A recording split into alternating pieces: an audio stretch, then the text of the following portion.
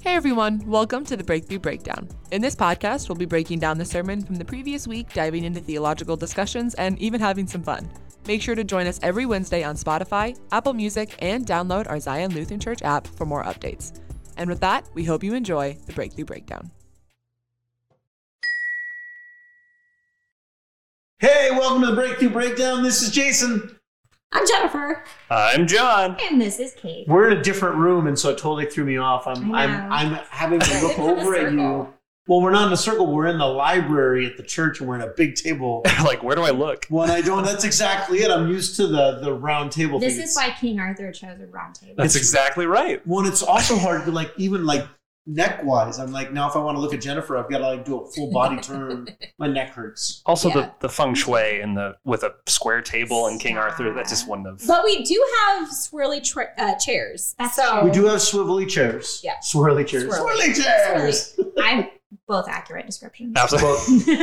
Aptly Yeah, named. absolutely described. Well done. All right, so we had our first Sunday in the park. It was so great. Poor Miss Jennifer missed I it, missed though. it. She had a wonderful wedding. Yes. How was the wedding? It was. Who was the wedding good. for? It was my brother's wedding. Oh, nice. And I knew that, right? Yes. Yeah, I did know that. Yes, you knew that. And where did he get married again? Okoboji.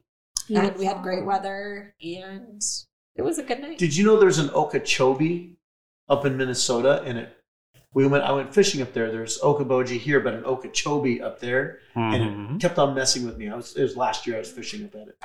Okoboji.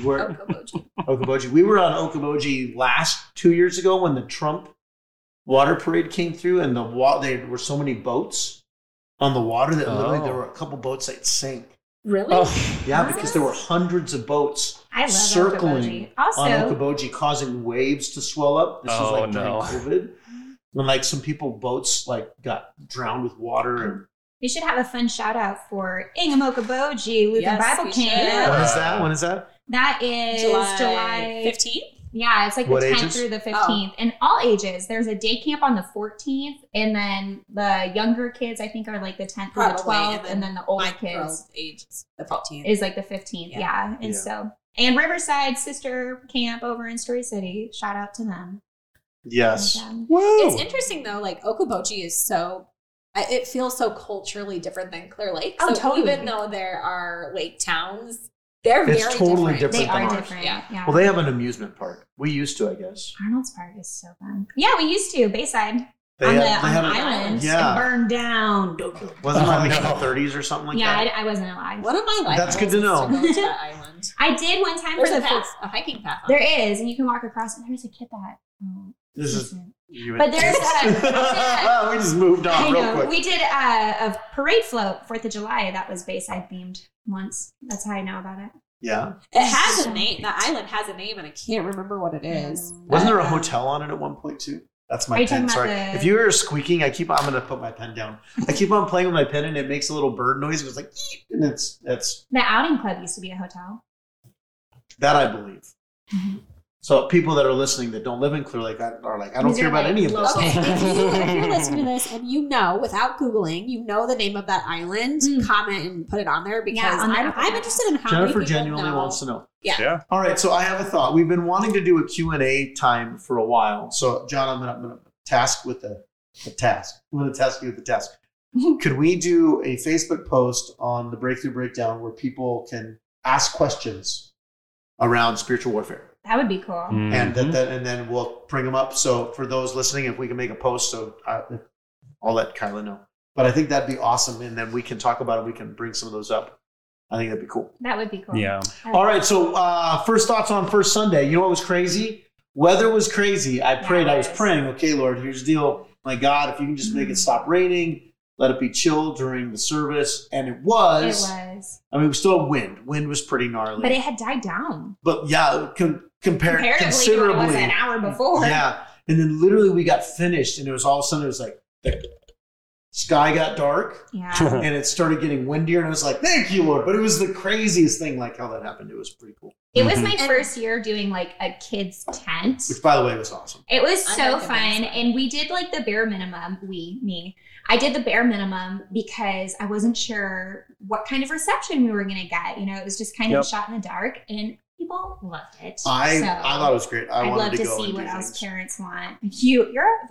I did have some older adults that were playing with the kids over there. So I saw that. Did you notice? Okay, so only people who come to the park. So every year there's swings over on the stage left side. They took off the squeaky swing, which I'm so glad, because in the middle of your message when you hear it is the most distracting thing in the world when you hear that. Well, that's the loudest thing in the world in that park. It's hard being on the stage when you're like, all right, how's everybody doing? And you can't, but you can't hear anybody else say anything because it's so far away and you're in the really band shell. It's hard to hear anything but that. Yeah, it's really funny. So we started our, what were we I was just going to say, this Sunday, I mean, if you're listening to it, it will have already passed, but this Sunday is our block party. 150 years of ministry. Yeah. That's really a testament to God's faithfulness. So, crazy thought. Only in America do we celebrate 150 years. You go to any other country and they're like, I got a grocery store that's 150 years old. Like, what's the big deal? In America, though, 150 years is like, that's a long time. Especially in like, if you think a small town, our area, I think was founded, 18? The fire department is a year older than we are. Yeah, like in the 1800s we were founded. I just think it's crazy that there was a fire department 150 years ago. Yeah. That's a weird thought to me. Like, because they had buckets. Was it buggies with buckets? They had like people. It was just really what it was a bucket shop with a water thing. Yeah. And they just passed. And so one day somebody came in and said, I say, you chaps could use these buckets or something. What if there was a fire and you could put it out quite quickly? So we're British? Yeah, just remnants. Clear Lake was founded by English. You didn't know that. There's probably a lot of Norwegian history. That wasn't Norwegian, though. No. That was clearly British. It was. Isn't it Irish or Scottish? That was not Scottish. I can do Irish. Listen here, that's not Irish at all. No, it wasn't at all. Head, move, now. That's it's so distracted. There's too much. All right, too much going. All right, so let's get to it. We're in our second week. We're in our series. This is how we fight, and we're talking about spiritual warfare. And this week, so last week, we started at talking about the unseen realm, the fact that we live in a world that there is an invisible world around us, and that the Bible talks about that we have an enemy, and that enemy is not seen in the natural. The effects of that enemy are seen in the natural, but the enemy himself is not seen. And today, or this Sunday, we were talking about the lies and how the enemy's primary way of getting to us is through our thought life. And that these things are called strongholds. So let me ask you this. When you have this is more of a fun question. The voice in your head, does it sound like you or does it sound like someone or something Morgan else? Freeman. If you have Morgan Freeman voice, that would be awesome. It's only Morgan Freeman as God. Is that how the Holy Spirit speaks to you?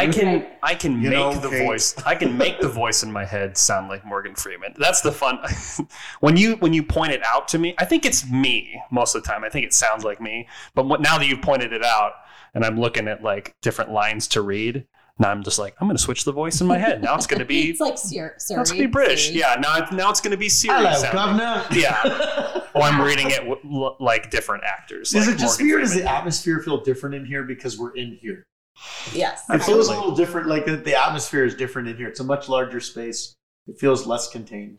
I feel like when I am talking or thinking about my inner dialogue or that inner voice, it depends on what I'm thinking about. Like when I'm thinking about, we talked a little bit about like past trauma and stuff like that. I wonder if I hear like a younger Kate voice, like Katie Evans, when I think of that past trauma, when I talk to myself and hear those lies, or if it's like the lies that I've been told, I pretty much can guarantee it's the voice of the person that said it to me. Yeah. You know what I mean? Like that kind of stuff. But if it's like when I feel like I've heard, I don't know if I've ever personally heard an audible voice of God speak to me, but I've absolutely felt like God has spoken to me. That inner voice. And it almost doesn't have a sound. It's almost like an impression. Okay. If that makes sense. So yeah, well, and I think that is the difference is that, so for instance, if I was driving down 35. Me crazy. Driving down 35 and I stopped over at the Skull truck stop where the Skull restaurant is and all that stuff. And it's interesting you say that. I never really thought about it. but I had this impression. It wasn't a clear thought. Like a feeling. A feeling, but there were words attached to the feeling Right. that I was supposed to. There was a homeless man on the side that I was supposed to go pray with him, get him some food, and bless him, and spend some time with him. And I wish I remember the dude's name, but got to pray over him. But it wasn't a word. I didn't hear a voice. It was Jason. an impression, but there were Go words. to this man. Yeah, it wasn't like that at all. Now, here's the other side, though, is that psychologically, the world will say that's just your brain, that's your personality, that's your conscience, your subconscious. But the Bible tells us is that there is a father of lies, that there is in that spiritual realm, in the supernatural realm, that's how the enemy often speaks, is he deceives. Now, sometimes he deceives through people, but what that means is that person heard the lie. Yeah. I think of like Adam and Eve, and Satan is not a creator. He cannot create new things, but he knows things about you. Yeah. And so like we're thinking of the garden, and he goes, did God really say that? He's not making anything new, but then it's that lie. It's that thing that he knows about you, and he's going to twist that. Yeah. But no, and this is what made me think about this, is that what if the lie is not directed at you? What if it's Satan lies to John, John then lies to you, because Satan knows that you're going to hear it worse from John than if he spoke it to you directly. Well, and also, I mean, that makes I'd be John interested on your thoughts, but I've always understood that Satan can't access your thoughts. He can't access your thoughts. So it has to come from an outside source in order for it to become internalized, where I believe that as a lie, where it becomes a stronghold. Which is part of the reason why we have to say the name of Jesus out loud. Yeah. You can't think the name of Jesus because Satan doesn't know what you're thinking. Only God knows your thoughts. And so when in that spiritual realm. That's me at 3 a.m. when I'm spooked out. And I go, in the name of Jesus. I say it out loud. And poor John's like, hey, go back to sleep. So I think about, when you think about some of the lies, and you don't have to get too personal if you don't want to, but what are those moments? Because sometimes it's hard to discern what's me or what's a lie. Yeah. What are some of the lies that you hear? And I'll say one of mine, and just being totally vulnerable. One of mine is, you're a fraud. Like that's one of those moments where if people really knew who I was, and that's the part where I'm like, I'm actually a pretty transparent person. I'm basically the same person just about everywhere I go, but it's more of and there's a psychological condition for it called imposter syndrome. I don't deserve to be where I am, and for the longest time, I think, one, that's the enemy, because when I feel it, that's where insecurity creeps in. Oh, you're not prepared. You're not talented enough. You're not educated enough. You're not smart enough. Those are all the lies. And if you're not careful, it's going to blow up in your face. Yeah. And I joke about it, and because humor is one of my deflection tools. One of my ones is, this is so silly. You're not tall enough. Sure. Like that's isn't that silly? Yeah. But that's one of the things, because usually you look at leaders, typically all attention is drawn to tall people. And so my way of kind of even in the Bible, when they were like, who's David and Saul. Yeah, Saul was tall. Saul was a head above. And so it's so weird is that sometimes that comes in and I make fun of it because it's my way of diffusing the lie. It's not because I'm believing it. It's my way of going, no, it doesn't have teeth if I make fun of it. Does that make sense? Yeah. That's such a silly thing though. Like the tall person didn't choose to be tall. It's not like they willed themselves, I will be 6'3". Right. Yeah. But that's one of the things for me. How about you guys? What are some? I always think like, if you don't laugh, it's just sad. That's what I say. So I really do. I make jokes about my trauma, but other people can't make fun of my trauma. Humor. Yeah, it really is. And some people just have a darker humor. So I absolutely understand that. I think I pretty candidly talked about it in a previous podcast when I had said, my mom, who is a wonderful woman, I love you, Mom, if you're listening, Misty, she had said something along the lines of like, kind of jokingly saying like, oh, there was no consequence too great for you. You were just kind of a wild child. You were a naughty kid. And, we think of like the sins of our fathers, and you don't think of like those previous generations. They didn't understand the things that we understand now. And the culture shifts, and the way that words work are different. We think of like using the R word to describe somebody that has unique or special needs. That was a medical term at one point. We have to remember that culture shifts. It took me a second. I'm like, R word. Which one's she talking about? Yeah. Radical. Yeah, that was it. It wasn't radical. Yeah. And I still don't use it publicly in any way, but generationally, some people do, but it was a medical term. So understanding that and having that context with my mother, I'm not trying to throw my mother on a bus, but I heard that lie for so long as there's something wrong with you. You're a naughty kid. You're a bad person. You're a mean person. There's nothing that anyone can ever do. There's nothing you can ever do to be good. I don't even like that word in music. Oh, I know. Because in music, it is, the R word is to retard, to slow. To slow down.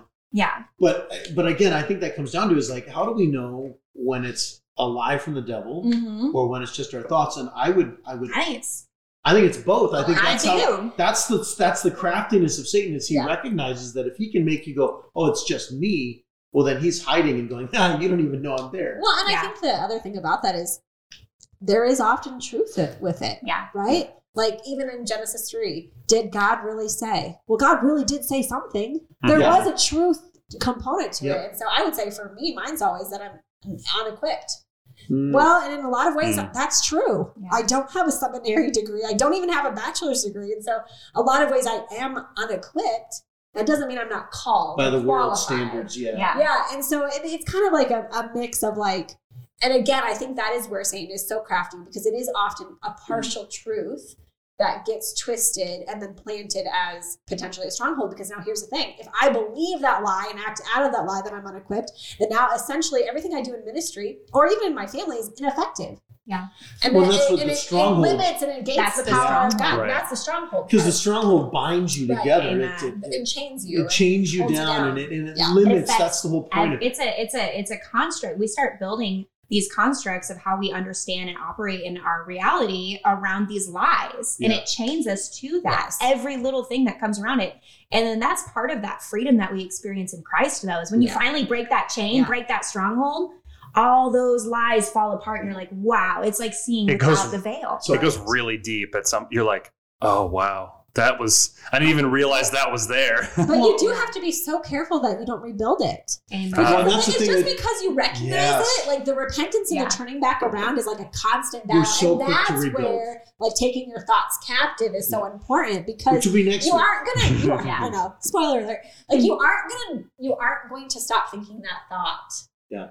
But you can recognize it, stop it, turn around and walk a different direction. I would actually say in time, when that stronghold is broken, that thought doesn't come up anymore. Yeah. Or if it does, it's such a lie anymore that Satan stops using it because he knows it's not effective. It's not effective anymore. So, for instance, and I shared this several months ago. One of the lies that I struggled with for years is a woman who I deeply care about was like my spiritual mom said, Jason, some people are just meant to work at gas stations.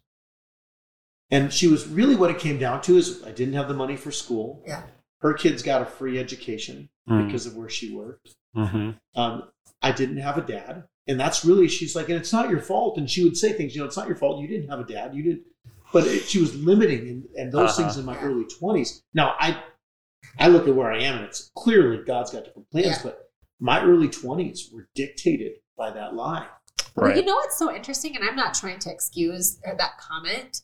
But I wonder if she was truly trying to say that from a place of compassion and care of like, Jason, you are still valuable even if you're a gas station clerk. Yeah, I'm not saying but hear my heart because there are times. Yeah, sometimes we say things don't like realize that. and they're painful. Yeah, we'll say things like that and we don't understand that it is completely received and perceived a completely different way from the here than how we intended that. And this is why words are so dangerous. Is that you may not realize what you intended. Well, and even in our staff. Yeah. We've had that where one of us, and we're all guilty of it, one of us will say something that innocuous. It's literally meant nothing, and the other person is now torn up about it. Right. And you're like, that was a thing? Like, I think it matters who it comes from, too. And I think Satan knows that. We were talking about, like, if he would have said, yeah, Adam, do you really trust Eve? He'd be like, I don't know, God, what do you think? But the fact that he said, did God really say that? Who it came from? Mattered. Talking about your spiritual mother, who it came from, talking about like when Jennifer and I had that conversation, it was like, your words carry weight to me because I care about you. Yeah. How about you, John? We got sidetracked. Sorry, John. No, it's okay. I'm just thinking about it. Like the strongholds that we can build are it's so invisible and hard to see it. I think the big one that I struggled and still do, was this notion that nothing you do matters. There isn't any point to doing anything because it's not gonna. Yeah, kind of. But maybe I wouldn't go as far as to say like, "Oh, I'm not gonna do anything." It was more like, I don't want to. Nothing else matters. Yeah, Metallica. I don't want to expend any more effort than is necessary because why bother? I'm not going to get anything out of it, or I think that I'm not going to get anything out of it because sometimes it's hard to see beyond.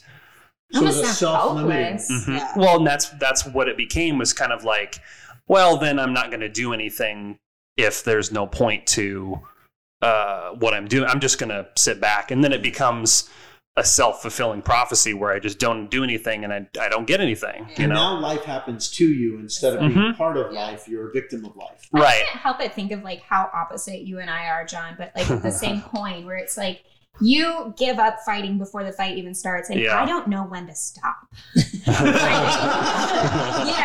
like, be still, fight. Stop it. Yeah. It's like it's the opposite battle. And the interesting part is both of those have strengths and weaknesses. Sometimes it's better not to fight. Sometimes I need to learn to fight. So did you? And maybe you already knew this, and if you did, I apologize. But I had a friend of mine who was a lifeguard at the beach, and she was telling me that when somebody is drowning, sometimes you have to knock the person out. You have to wait until they're no longer actively drowning. Yeah, and they actually teach them knockout techniques. The other thing they said, which this was crazy, I didn't learn that, is that because there's pier on a wave, you put their body in front of yours and you let them hit the pier so that both of you don't drown. Yeah. That's why you put your mask on first. Yeah, but I'm like, really? You hit them? Yeah, because like if you both drown, you're both dead. But if you're in a wave and you're coming in, no, you I feel like there's... I didn't learn that when I was training to be a lifeguard, but I definitely was like, don't let them take you down. You gotta like almost put them in like a headlock with your lifeguard by a pier. Oh yeah, absolutely. Like, it's absolutely. But I mean, that's the point. Is sometimes we need to know when not to fight. Mm-hmm. Yeah. Now, okay, so now I intentionally did it. I brought in the Enneagram in the sermon without saying it was the Enneagram. And part of what the Enneagram reveals, and I think why it is, I believe the Enneagram is a gift from God. It's not God. It's certainly a tool. That's all a gift is. A gift is a great tool. It's not the only tool. It's certainly not the gospel. It doesn't save us. It doesn't, but it brings some awareness. We looked at that list, and then I talked about. Basically, I went through all 9 lies of people. And John, you said something interesting. You're like, when you were done, every person's going to be like, ow, that one was too close. You hit every single number on the Enneagram with a comment that was like, this is a lie you could believe. And I'm like, every single person's going to be uncomfortable. I think these are personality ones because I guarantee you there are lies that you believe that if they were said to me, I'd be like, meh. Yeah, no, exactly. You were just talking about it when we were saying like, Enneagram's just a tool, to be very, very clear that when we were talking about these impressions that we have, it's like, it's not so much as like an audible voice, but when you get the tools to give words to the things that you're experiencing, so helpful. How much more helpful is that if you know what the lie is you're believing because you have a tool that gives you the words? That's all the Enneagram is for us. So here they are. And I'll say what number they are too. So for those listening, sure. Often, and these are not the only lies that we believe, but these can be some of the core stories, which we just went through stories a couple weeks ago and testify. You're not good enough. Be better. The lie of the Enneagram 1. Should I match it with the how many light bulbs or how many ones does it take to change a light bulb? Just kidding. Get out of here. The Enneagram 2. I'm only worth loving if people need me. That you're defined, your sense of value and love, and if you're not needed, then you're not loved. I need others to see me as successful or I'm nothing, the Enneagram 3. I'm alone in this world and no one understands me, the Enneagram 4. Now, here's the crazy part, is because your numbers connect to other things, you can believe multifacets of these lies, but you have a core lie that drives you. The other ones just kind of shape you. I must have all the answers. I can't appear dumb. The Enneagram 5. I have a friend who's a 5. And when we were talking, he goes, when he realized he was a 5, he said, Jason, there are times that I will say nothing because I'm afraid of looking stupid. Even if I have the answer, I'll say nothing just in case. I'm like, really? You don't even just like, no, unless I'm 100% sure I'm right, I won't talk. And I think that's, we were talking about the Enneagram being a tool. I think that's why it's so powerful, is because it does help you be compassionate to other people's stories. Yeah. Like when I realize that, and I have the opposite problem. I'll say something and somebody goes, that's wrong. I'm like, oh, okay. Like I talk too fast. Well, and to like you were talking about the core lie. That's what's useful about the Enneagram too. Is it's like, why do you not talk? Because I would not talk in a conversation too, but I don't necessarily care about looking dumb. It's just that I don't have anything to contribute right now. And I think, and this is the thing where the enemy comes in, is the enemy knows your personality because he sees it. He can help influence it, but because of that, he'll pick at those core lines. Yeah. Yeah. And that's the shadow side of the Enneagram, where the purpose of the Enneagram is not to tell you how awesome you are. It's to reveal the areas where your brokenness bleeds. Yeah. And we all have it. And so like for the 6, I must live in fear because fear keeps me and others safe. And when I realize, like I have friends that are Enneagram 6s, do you know how much courage it takes to live in the world when you're constantly afraid that things are going to hurt you? I loved when COVID went down and like everybody's like panicking and the 6ers were like, I've been prepping for this for years. Yeah, finally. Have you seen the my world's basement? burning. I knew it would. Let me go grab my canned goods and toilet paper. Yeah. This was the one, and okay. So far, what's everybody's Enneagram number? We haven't gotten yours to yours yet, Jennifer. We haven't hit John's either. You should finish reading. Okay, let's finish reading. Okay. No one really cares about my needs, so I must take care of them myself, the Enneagram 7. 8, I can't appear weak or vulnerable. I don't need anyone, the Enneagram 8. I must make everyone happy. Don't rock the boat, the Enneagram. Don't rock the boat. Mm-hmm. Sit down, you're rocking the boat. Okay, well, can I speak to mine? Yeah, please. So, Enneagram 8, the challenger or the reformer. Well, the reformer's one. That's anyway, the one. Challenger, protector, defender. They go. So what you just read is I can't appear weak or vulnerable. I don't need anyone. And really, mine is more like I'm not safe. I depend upon me.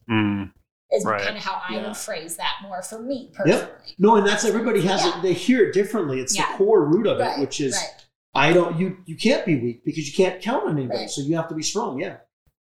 Yeah. I think mine when it's I'm a 2, the helper, the lover, whatever you want to call it. The giver. I love that book. I'm only worth loving if people need me. And like BC, before Jesus and, before Enneagram, when I was having this really deep, fun conversation with a good friend and they just said like, what's your greatest fear? And I remember as a kid being like, I'm not afraid of anything. Like, I don't like falling from heights, but I'm not afraid of heights. I'm not afraid of snakes. John's like probably thinking because heights don't kill you. The ground is what kills you. Like I'm not afraid of anything. And I said, I think if there was anything that I'm afraid of is the fact that I think I'm unlovable. And I remember saying that at that's like profound. 15, 16 years old. And to like find the Enneagram and like reading these and it's like the lie of the 2, they believe they're unlovable. And I was like, get out of my head. And the other thing about it is just that it is a good reminder that you're not alone. Yeah. That's what I was like, there's a whole personality. There's a whole other bunch of people that love to stay busy and help other people and feel needed because that's how they affirm that they are lovable. Yeah. My lie is that it's not so much that I need to be needed, but that I need to somehow prove I'm lovable. Yeah. And I need to and that's how I do it. Serving is how you should. See, look, I'm lovable because look what I do. And if I'm in a healthy place, it's not that I'm proving my lovability. It's more of that I'm reminding myself that I am lovable, that I don't have to do anything at all, that I can be still. I don't need to fight. Mm-hmm. And there's this is just the dark side because we're talking about the lies of the enemy. Right. And this is where next week we're going to get into the truth. Amen. And when you can speak the truth into these things, Amen. That's the healthy side of your personality. Because your personality is not all bad. There's good to it. How about you, John? Yeah. I was going to say, I have always thought of myself that I'm not a people pleaser. Like I hear that a lot. It's like, oh, I struggle with people pleasing. I'm like, I don't. But I'm like, well, actually though, I don't maybe care what people think about me unless it's like, John, you really upset me or you really screwed up and now it's affecting me. And I'm like, I'm so sorry. I didn't mean to do that. I want people to think that I am easygoing, nice, helpful. and fun to be around. Like, I want people to think that of me. And so I don't go out of my way to make people, I don't go out of my way to maybe help people or to lift people up or to, help in that way. But I definitely don't want to confront somebody, because and how does then the enemy use that lie? I mean, that's the question. Well, then I'm like, I don't need to say anything at all, because I don't want anyone to, like, I won't step up and say something that maybe needs to be said in that moment, or do something that needs to be done. It's like a passivity. It's like, I don't need to do anything because everything's fine now. We're happy. Everybody's happy. Everybody's peaceful. And the enemy, and I think this is where the enemy comes in, and this is where it's strongholds. Yeah. Our personality becomes a stronghold if we're not careful. Yep. Because now I lean into my personality instead of being a gift. It becomes that curse. I was gonna be like, I've believed the lie too, where I'm like, I don't need to do anything at all because everything is perfect and I'm totally good and zen and nobody needs to worry about anything, and they can come to me for their problems and I can calmly walk them through it because I don't have any problems of my own. It's like this whole stronghold is this whole well, and even the stronghold. This is why the names, and I know we're kind of going off a little bit on the Enneagram, but even the names associated become strongholds. Yeah. Mm-hmm. Challenger, which I remember the first time, like, I don't like that. The first time I was like, I'm doing the exact same. I'm not a challenger. How dare you say I'm a challenger? Yeah. Oh, there it is. Well, like for me, I remember my pastor years ago, one of my pastors said, Jason, you're Peter Pan. Yeah. You never want to grow up, and you need to grow up. And I was 30s. I was like 33, 34. I hope I never grow up. But I think through that, and I was like, this is before I had the words of the Enneagram. And he saw that as a weakness. Sure. Yeah. And not realizing the truth is I didn't want to grow up, because when you're a kid, you don't have to worry about things. And I think that even speaks to the redemption of God too, where it's like, no, the enemy can use these lies to stronghold you down, but God can use these truths and opposite of that to set you free. And now I'm so much more, you're not an 8. I'm not a 7. People, and to bring you fullness and wholeness. The thing about these lies is that they start small. It's a foothold that grows. It's that kernel. It's that mustard seed of a lie. I remember one time when we were I was in Peru and we were praying about the spiritual warfare that was happening right before this Sunday morning service. I remember having this, not vision so much as a visual a picture in my head as we were praying, thinking about when you think of that living water wrapped around a heart, when you're guard my heart, and it's when you don't have the truth or the living water, the promises of Jesus Christ that are, a promise to you, that living water around your heart, you think of there's these cracks. And then there's footholds, and then Satan gets in there because he knows things about you. And then what happens is those cracks, they grow these vines and these strongholds, and it holds you down. But it starts so small. Yeah. Well, it's like, okay, so and I don't know if this is true or not. I've seen things that seem to show it is, but elephants, baby elephant, they tie a rope around its foot, baby elephant, and that stops them from moving. Well, now they've become so accustomed to that rope around their foot that when they're full-grown elephant, you can still put that same rope around their foot, which they could easily destroy with their weight. But because it kept them when they were younger, it keeps them as an adult. Yeah. And that's the thing is, so those lies that the enemy comes in. So I'm an Enneagram 7, and even that language, I am an Enneagram 7. No, that's the lie. You're a child of God. I'm a child of God. And that some people resist, how dare you pigeonhole me? No, it just reveals the pigeonhole you put yourself in. Right. Just give you language to it, right? Yeah.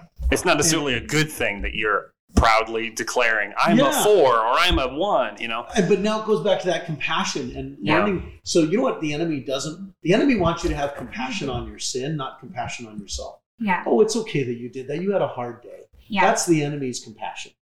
The enemy is compassionate, but it's a twisted, broken compassion. It's not that big of a deal. Yeah. And that's the wrong kind of compassion or empathy or sympathy.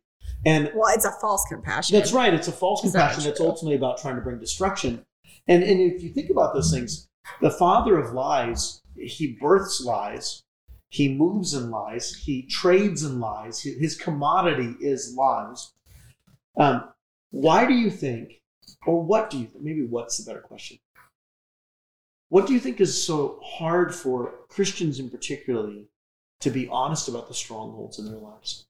Because I'll ask Christian, how's everything going? Oh, everything's great. Mm-hmm.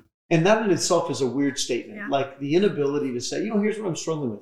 I've asked godly people, how can I pray for you? I'm good. I don't have anything. Right. That's a stronghold into itself. It's that independence. I need nothing. Yeah. What do you think it is? And I know what it is within the world, but what do you think it is within the Christian? I think I'm thinking of myself only because it's the only Christian that I really know that intimately be able to speak on that. So I'm only speaking on myself. And I recently, coming up on almost 2 months now, praise God, am recovering from burnout.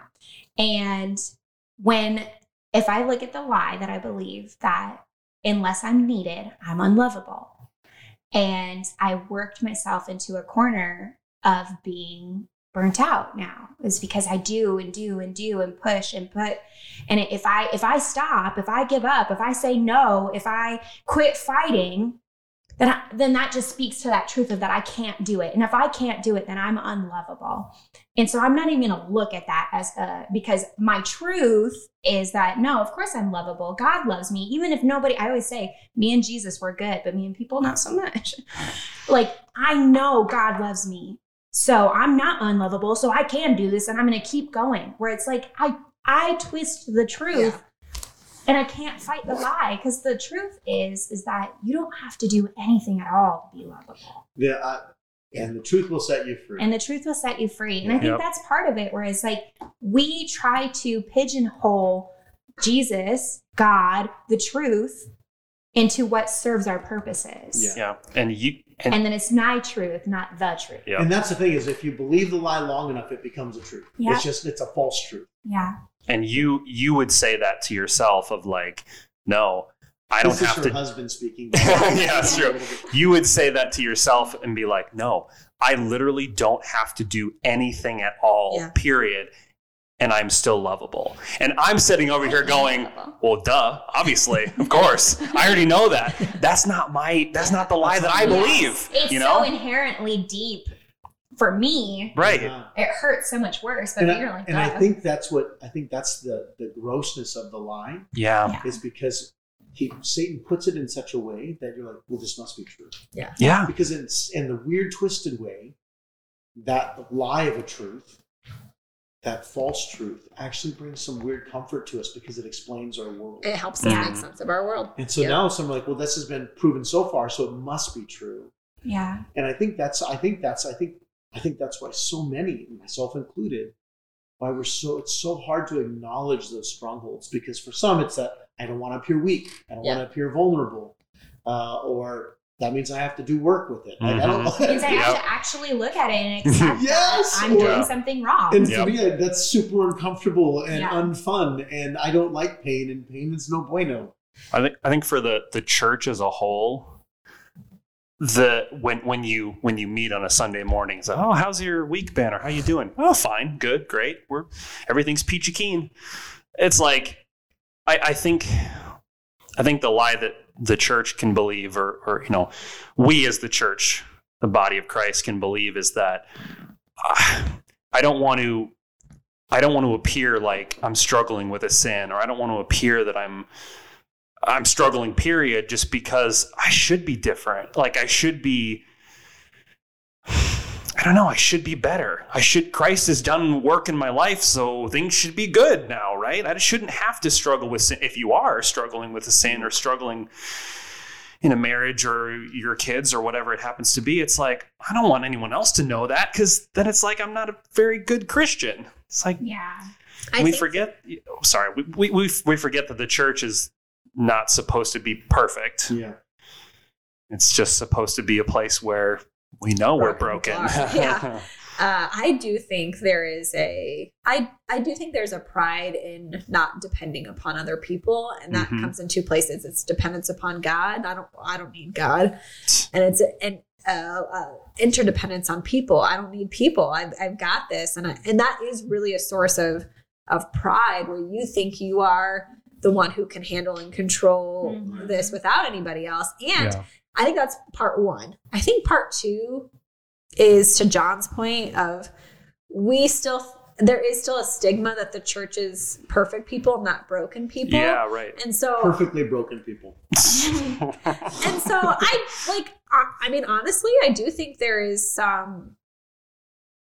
Can you truly share and be vulnerable what's going on and be received and accepted and have grace for that? Yeah. And that's why there's such a need for like truly confessional community where you truly do confess your sins to one another and you truly do receive an abundant grace and accountability to walk in steps of repentance in that. And so and that means you have to have a community that you can do that. Right. And that takes time and effort. And trust. And relationship. And right now, and I think I've shared this in another podcast, the most recent research is showing the primary reason people are leaving churches because they can't find friends. Yeah. They can't find their tribe.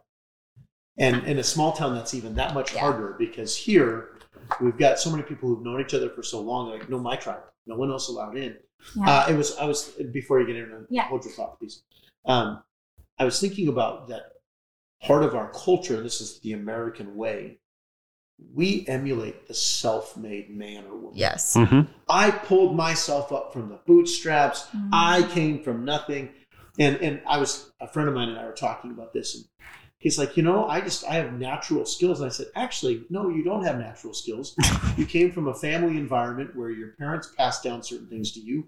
Yes, you have certain skills, but the things that you associate as being things that you worked for, you were already positioned to succeed in those things. Yeah. Mm-hmm. And all of us have something that we're positioned to succeed or fail in. But our immediate response is to look what I did. Look how I got myself here. And he's like, oh, you're right. I didn't think about the fact that my father did this, that my education was paid for. I didn't think about that I was raised in this community. And he's like, that's a good point. And all of a sudden he realized he didn't have compassion on people who weren't raised in that environment because he thought they were slackers. Yeah. Right.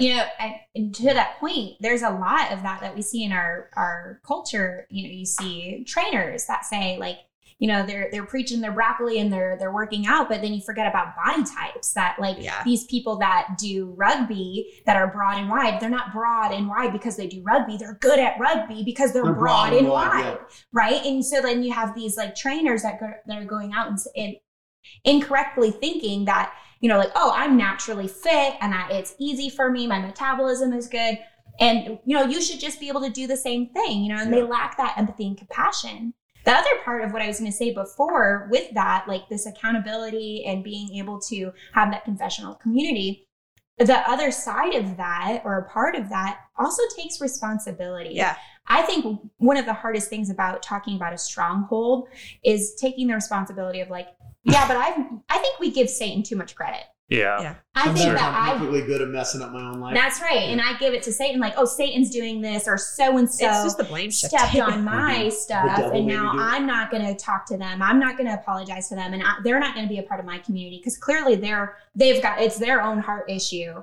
And it was something really cool you said the other day, Jason, that we were talking about something that I kind of wanted to like complain about and like almost gossip about, where I was like, oh, did you see this? This makes me so upset. And you were like, yeah, I think we're leading the way and we're doing a good job. And it's just affirming what God's doing in our church and our lives. And I was like, yeah, but I wanted to complain. I know. You looked at me. My face literally fell. I was like, you actually said that. You're like, that may be true, but come on. And it was like, it took a second for me to be like, no, I need to take responsibility of I'm harboring sin and hatred in my heart already, and I'm giving Satan a foothold. Yeah. Well, I was speaking that to myself more than I was to you because my natural tendency was to want to go in to complain with it. Yeah. And this is something I've been catching in my own life, is that I can unintentionally fall into the victim mentality of look what's been done to me. And then I get upset. And instead of saying, wait, God, look at how you've already blessed and moved. And this goes, okay, so one of the things that we get on, and I want to make it clear if you're listening, if you were here on Sunday, Satan, the way Satan works, yes, he whispers in our ear, but his primary way of affecting people is through other people. Which means we're tools of the enemy. That's right. Sometimes even well-intentioned people are tools of the enemy. And I wanted to make it clear, I was not targeting anybody because I've been just as guilty. But there's a reason why God hates grumbling and complaining. Rarely does grumbling and complaining ever actually come from the Holy Spirit. Now, there's moments where it's okay to lament, and it is a complaint, but it's a complaint directed at God of saying, I don't understand. Yeah. Not a God, not a complaint of why does she get apples and I get lemons? Like the whole book of Lamentations is, God, where are you? But that's not usually what our complaining is. Most of the time our complaining is, well, you're not playing the songs I like. I don't like this. It's a personal preference. And then we assume, if I feel this way, other people, I'm just speaking for other people. I had somebody say that to me once. Jason, I'm just telling you what everybody else is thinking. Wow. And that's it. I think a lot of times they ran a poll. When we have those like sinful, self-righteous complaints, they're like often comparative. Like we're comparing we're looking to the other racers and saying, why does so-and-so get to do that? And this is what so-and-so thinks. And this is, when we do it this way, or we used to do it that way. And you're just comparing instead of being able to be present and look at the blessing that is already happening all around you. It's the great parable that Jesus tells of the workers. And he hires one at noon and says, hey, I'm going to pay you $50. He hires another one at 2 and says, I'm going to pay you $50. Yeah. He hires one with 1 hour left and says, but I work since noon. Didn't I tell you I was going to pay you $50? So I get to do however I want to. Yeah. Right. And isn't that what we often do? And I want to be careful here, because sometimes there are things things that the church does that are causing harm, and they're not complaining as much as they are revealing. Whistleblowing isn't complaining. That's right. Sometimes they're whistleblowing. Other times what they're revealing is a source of pain. Yeah. Mm-hmm. And pain can mask itself as complaining when the reality is the person doesn't know how to express their hurt in a way different than complaining. It's like a 2-year-old throwing a tantrum. Yes. Because you don't have the words or the tools or the language to express yourself. And the devil knows that. Amen. And so what the devil wants to do is he's going to get you to complain. Yeah. Be angry. But I do think it's a good reminder to all of us as we receive a complaint to get to the source of that. To ask good questions of like, where are you hurting in this? Yeah. And where's the pain point for you? And even phrase it that way. And even humbly acknowledge that sometimes the pain point is I'm just not getting what I want. Yeah. I was just thinking that. Yeah. As you were saying, it's like sometimes the source is this deep hurt that's like, I've been hurt by the church in the past, and so I don't know how to express that. Sometimes it's just, I'm not getting what I want. And so it's like, it's having the wisdom to sit down with somebody and be like, where is this coming from? Like trying to understand. That was one of my favorite things when I used to work at the office here at the church, part-time, and you would field calls. You still work at the office? I'm sorry. When you were in the front office. I was in the front office. It's a very different position than what it is now. Sure. At the time, it was kind of like an administrative office position. Very like Pam from The Office. It was kind of my job. And you would have to field these calls, and sometimes you would get complaints. And you could tell, and I've talked to a lot of other people that still like field these calls, where it's like sometimes people just are angry. They want to be angry about something. So they're picking anything. And often one of my favorite things that I could do is just talk to them. And by the end of the phone call, I guarantee they don't even, like, tomorrow they're not going to care about the thing. I'm going to call the church and complain about this. And I think you're just sad and lonely. Sometimes it's just caring for them. I feel that same way about in my previous world of dispatching. Yeah. Do you know how many times I told when I was training new dispatchers, like, if people need a place to vent, let them vent to you. You can be the caring, compassionate person, because in that world, like, police officers are killed, and so it's like, if you can de-escalate the situation just by letting them be heard, you have now kept the responders that much safer when they respond to the call. And I think in the church world, the problem becomes for us is that sometimes it's the same people who complain over and over again, and there's a point in which Jesus says, enough, speak the truth in love. Yeah. And because sometimes you're right, some people need to be heard. Other people just want to complain, and they're now being tools of the enemy to cause problems. They make it habitual. Now this is your coping skill to deal with being unhealthy in life. And now you are getting in the way of what God is doing. Yeah. Yep. And here's what, as I was writing this, as I was working on the message, I was thinking about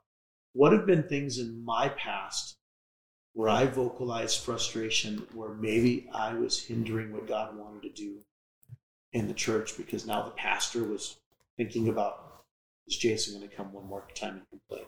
Yeah. or a time that I got in the way of the move of the Holy Spirit in somebody's life because I complained to them about something, and they already, the enemy was already working on something with them, and now I'm complaining about the church, and it became that seed of doubt to me. I knew it. Jesus is real. Yeah. I thought about that too when we were doing the sermon read through, and you had gotten to that point of talking about like sometimes our well-intentioned complaints hold back what God is doing. And I thought of like a situation where I had been upset with someone for, I don't even know, like nonsensical, it doesn't even matter. Like I was upset with someone and I was like, well, I can choose who I spend my time around, and I don't need to spend time around that person then.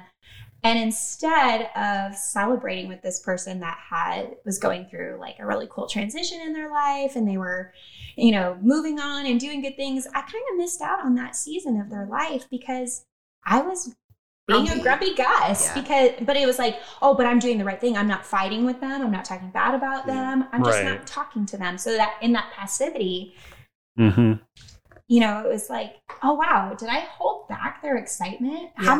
How much further could they have gone if I was their cheerleader? Could I have elevated them instead of depressing them? That's immediately what I thought of is that situation. I was like, man, I need to go to that person and be like, hey, how are you? Well, and I think that's what's so interesting about these lies that we're talking about is there is truth in them. Yeah. They are. It's just twisted Most truth. Lies It's have not an element of truth. Yes, and I think that's what makes it so difficult to spot and to recognize and take captive. One, and especially when we believe we're in the right. Yeah. And I think that's the one thing that God has been consistently challenging me on in myself, is I'm so quick to defend my position, forgetting that everybody defends their position and all of us are probably wrong to some degree. Amen. And yet I'm in my mind, I'm convinced I'm right, you're convinced you're right.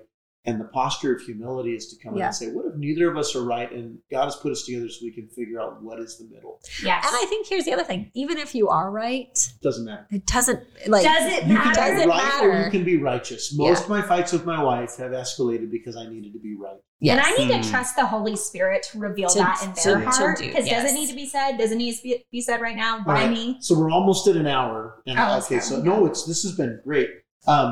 Next week, we're actually going to talk about how do we defeat the strongholds. So this week was recognizing strongholds. Next week is how do we defeat them. And we're actually going to get into generational sins and talking about the roles that those play in people's lives and how. The sad part is that we also carry the lies of our parents and the hurts. And they're not just passed down emotionally. Now, most modern neuroscience and cellular science is being shown that it's carried down on a cellular level, which is all the more reason why we need to break these strongholds. So that not because our children, they've already got some of that trauma past, but if I can speak it into my life, then I can walk my children through it so it doesn't pass down to their children and their children's children. And there's, I think the last thing I want to say, and everybody have one last comment on this. When you think about the role of spiritual warfare, what role does prayer play into it in this? Because if we're supposed to speak the truth, there's prayer in God's word. How do we leverage prayer, and how do we leverage the word become flesh into speaking truth? Because truth is how we overcome the stronghold. I think about it as like a recalibration. And both truth, quote unquote truth, and lies, like once you're like, well, that's like you have to take it back to God's word and God's spirit and God's people to recalibrate like where you've gotten off. And I think that's where prayer is so essential, mixed with God's word, because I feel like they do have to go together. But just like, Lord, is this true? Lord, where does this come from? Like it's the revealing through the Spirit that eventually brings to light the lie that you're believing. Search me and know me, God. Know my anxious thoughts. That's a terrifying. That is a It's a terrifying. Yeah, I love that. And when you're doing that, and I immediately thought of, the armor of God, and we've been talking about it. Our battle is not flesh and blood. You put on that belt of truth, the shield of faith, the helmet of salvation, the shoes of the gospel of peace. That you're always ready to talk about what you believe in.